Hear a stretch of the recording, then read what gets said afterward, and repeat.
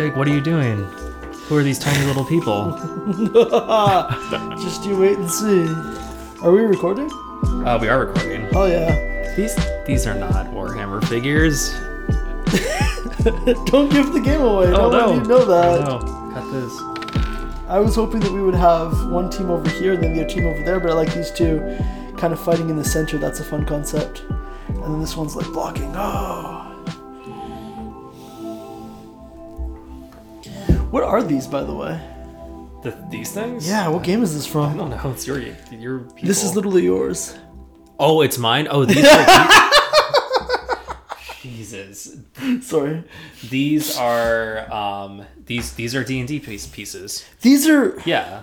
To, just be little bad guys and stuff. Oh, I love that. I'll give the gray side some more so they seem more even. There we go.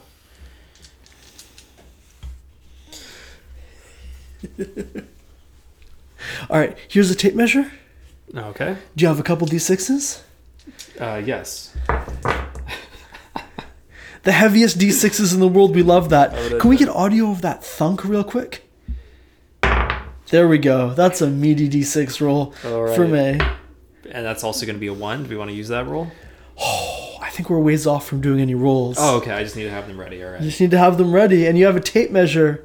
And I realize that this is like maybe not great podcast content, but in the grim darkness of the far future, there is no good podcast content. Only war. Hey there, Harvester Tillers. Welcome to another Flashlight, where we take a deep dive into a different tabletop game system. I'm Production Master Riley. And I'm Dungeon Inspector Jake. This week, we're learning about the venerable minis war game, Warhammer 40k. Let's roll initiative. With those chunky metal dice. All right, they're gold. They're gold. They're solid gold dice. Yep. All right, I thought it would be cool, and maybe stretching the limits of what we can do in an audio medium, to just try doing one move in the Warhammer 40k system. So we have this whole table set up with some. Okay. Yeah. Before we get started, what is Warhammer 40k, Jake? I was gonna get into that after we tried doing a move in it. Okay. Oh, my bad. It's totally fine. Yeah. But let's do a move. Sorry. What'd you say? We're good. I completely missed what you said. I'm sorry, dude. I'm messing with your format and I will stop. Oh, no, it's totally fine. Yeah. Oh, gosh. Now I feel like a monster. Yeah, Warhammer 40k is a minis war game that revolves a lot around the physical placement of units on a board. And in this case, we are going to try having one of these characters that we've placed use the Psychic Power Smite. Which one of your guys do you think can do Smite? Which one of these looks like they have psychic powers to you? Oh, psychic powers. Yeah. I was gonna say this guy could totally smite with an axe. But, I love that concept. Yeah. Cool. And okay, so that one is going to target the closest visible enemy within 18 inches. This is what we need the tape measure for. Is there a visible enemy within 18 inches? Yes. Cool. Do you want to measure that? Yeah, where did the... It's right in front of you. Oh, okay.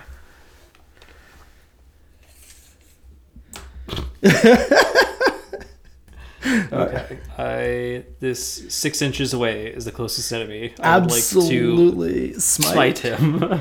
Hell yes! I'm going to get you to roll me 2 d6s. All right. Oh, 6? Yes! Oh. That one is cocked on the cables. 4. I got a 10. Awesome! This move has a warp charge value of 5.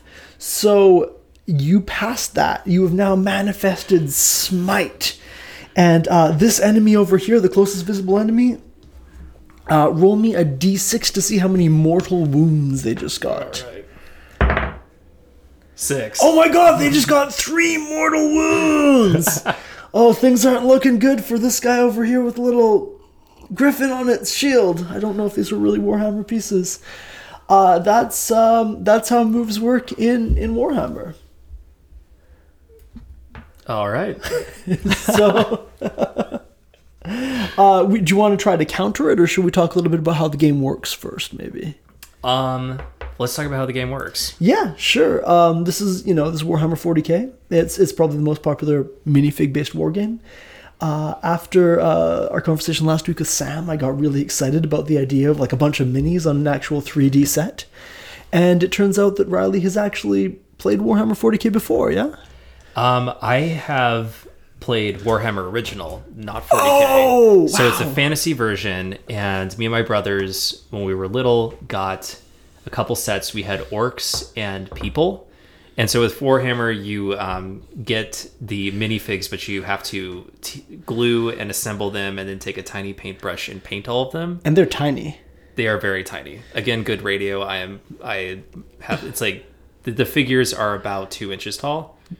Right, like, so we build all of them. They're extremely expensive and very tedious to put together, but like that's honestly like half the fun of the game. We never really played with the actual mechanics. We just build figures, paint them, like fun, use it as an arts project, and then just like have a giant battlefield.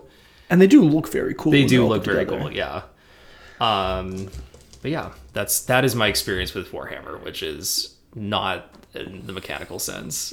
That's valid. Yeah. Yeah, I mean, I think the minis look cool. I don't have the manual dexterity for these like 1:60 scale models, personally. But if I did, I would try to put some together. I guess Chris, who we're going to be talking to in a couple weeks, is very into painting minis and has the manual dexterity for it. Ooh. Yeah, they turned out so well.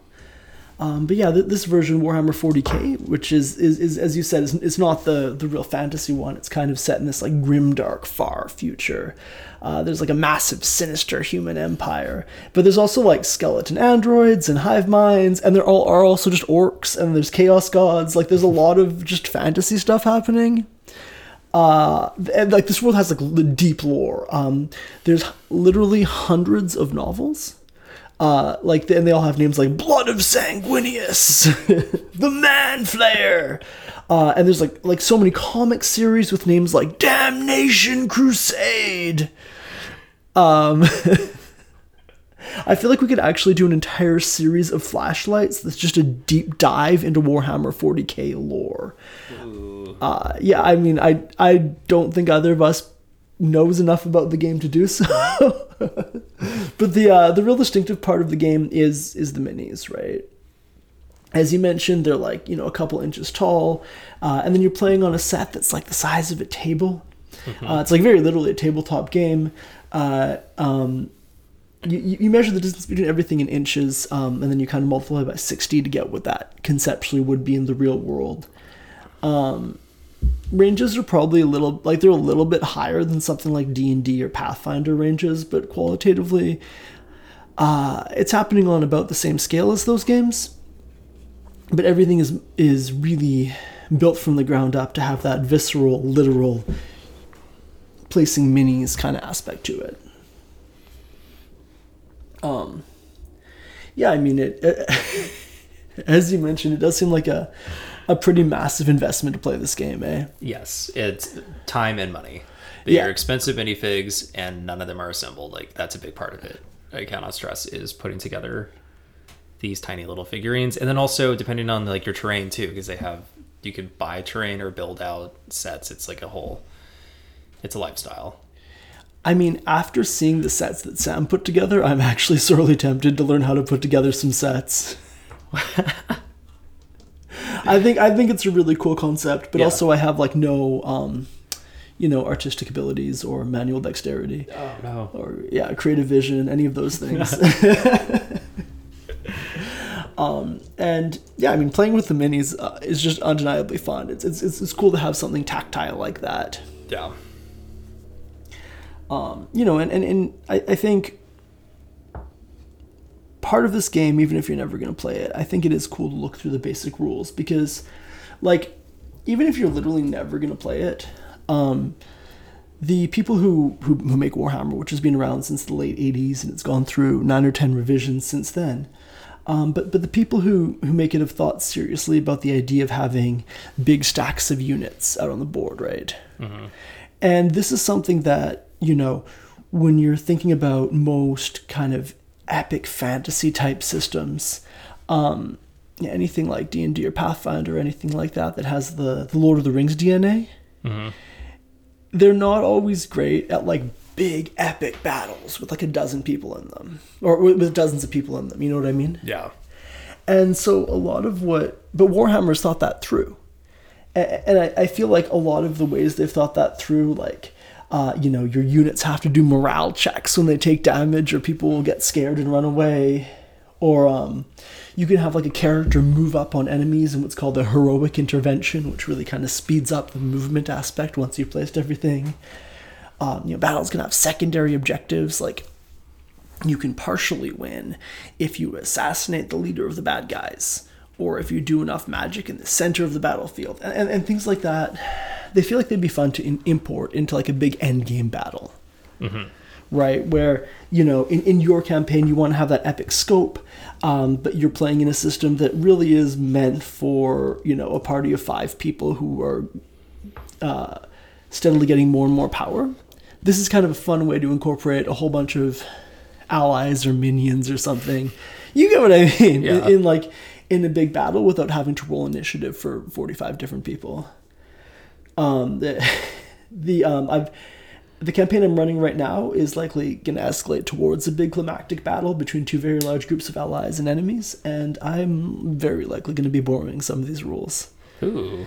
Yeah, D&D mixed with Warhammer. Yeah, it's a 5th edition D&D campaign, but once we get into that end game, and there's going to be a lot of people on the board with a lot of different movement and attack styles, I think borrowing some of these rules is going to help streamline it. Because for the last campaign I ran to completion, I just had like 60 people in the initiative order because I hadn't really thought through what that meant, and that meant a lot of my players sitting there like watching you play a game, watching me sweat profusely as I tried to figure out how to make it run faster midway through. Your allies, the mammoth herders, they're gonna take an attack on the great beasts in the north, and the players are like, okay, when's my turn? And 3 rounds later, I'm like, I'm just going to take the average for every damage roll. And so this seems like a nicer way to simplify things, and a less sweaty outcome. Anyway, let's to get a sense of what things look like beyond that one attack. Yep. That was a psychic ability called Smite, which did a bunch of damage. But there is an ability you can use to deny it called Deny the Witch. And so now I'm going to roll. If you could pass me your incredibly heavy d6, I'm going to roll to see if I can deny that attack that you just did. All right.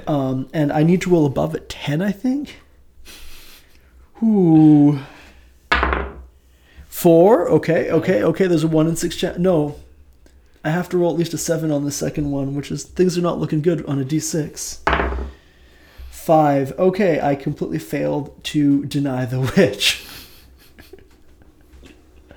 And only one attempt can be made to deny it, so guess my guy is stuck with those 3 mortal wounds from your attack. Excellent. Oh no. We've just talked about Smite and the ability to deny it, and that's kind of like the default psychic power in this game. But like part of the flavor where there's this grimdark fantasy with just decades of lore, it means that there's a lot of psychic powers in the game that have like very fun and weird and disparate flavor to them. So like on one hand, there's like the Eldar, who are kind of like fantasy elves, but in space. And their powers have names like Embolden, which buffs allies, and Temporal Weave, which freezes enemies in place. And then on the other hand, there's like the Orcs, and they just have Orcs in space, which I'm personally thrilled with, but whose casters are called Weird Boys, and they have powers like Here We Go, which transports orcs across the battlefield, and Gork'll Get 'em, which causes a giant green hand of a god named Gork to manifest somewhere on the battlefield to just squash the enemy. It's very fun. Like I feel like in a lot of games there's a temptation to have in the canon lore, the different sides be like, well, these are all factions that are fundamentally vying for an understandable thing like power. And in this game, it's not that. There's not a lot of subtlety. These factions have very different vibes, and it's fun and honestly kind of campy. Ooh. Yeah. And I think that's maybe another aspect that would be fun to incorporate into your home game. Like just embrace the idea that empires can be wildly different in tone in the same game. Yeah, I really like the idea of like in campaign big battles, or having battles be switching over from D&D roleplay, then going on to a tabletop, and it turns into like generals commanding troops. Yeah. That would be a fun concept to incorporate into a campaign. Like you were saying, is like are your players in your campaign going to be on the battlefield, that you will have a more economical way to manage like 90 opponents than having 90 initiative rolls for the enemies? Right. Ideally, at the very least, the large mobs should move as groups. But I was thinking if the players could control their own large mobs. I think that would be a very cool way to do it. I think in Dimension 20, in the season of Crown of Candy, they actually do... it's Candy Game of Thrones. Yeah. Like, where all the people are candy. Or all the people are food, I guess, in general. They do something like this, actually, where... the player characters all have these like incredible powers, but then they also have troops that are loyal to them that they get to move around. And this seems like a pretty good rule set to do that with. Yeah.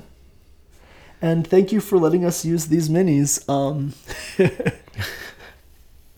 Even if these are not official Warhammer minis, I feel like these would be good if we ever want to try implementing something like that in a home game. Yeah. Well. We'll link to the basic rules, I guess, for Warhammer in the show notes. Okay. Cool. Yeah. And that's it for this week. I've been Jake behind the mic. I'm Production Master Riley. And you don't need to make your players roll dice to remember basic facts about the world their PCs live in. Do you run your own home game? Tell us about a cool homebrew, and we might feature it in an upcoming episode. Give us a call and tell us about it at 724-320-2020. Join us next week when we chat with Jake. No relation. About running a long campaign with friends spread across cities and time zones. For more on the show, including links to all our social media, visit foldedfrequencies.com/campaignspotlight.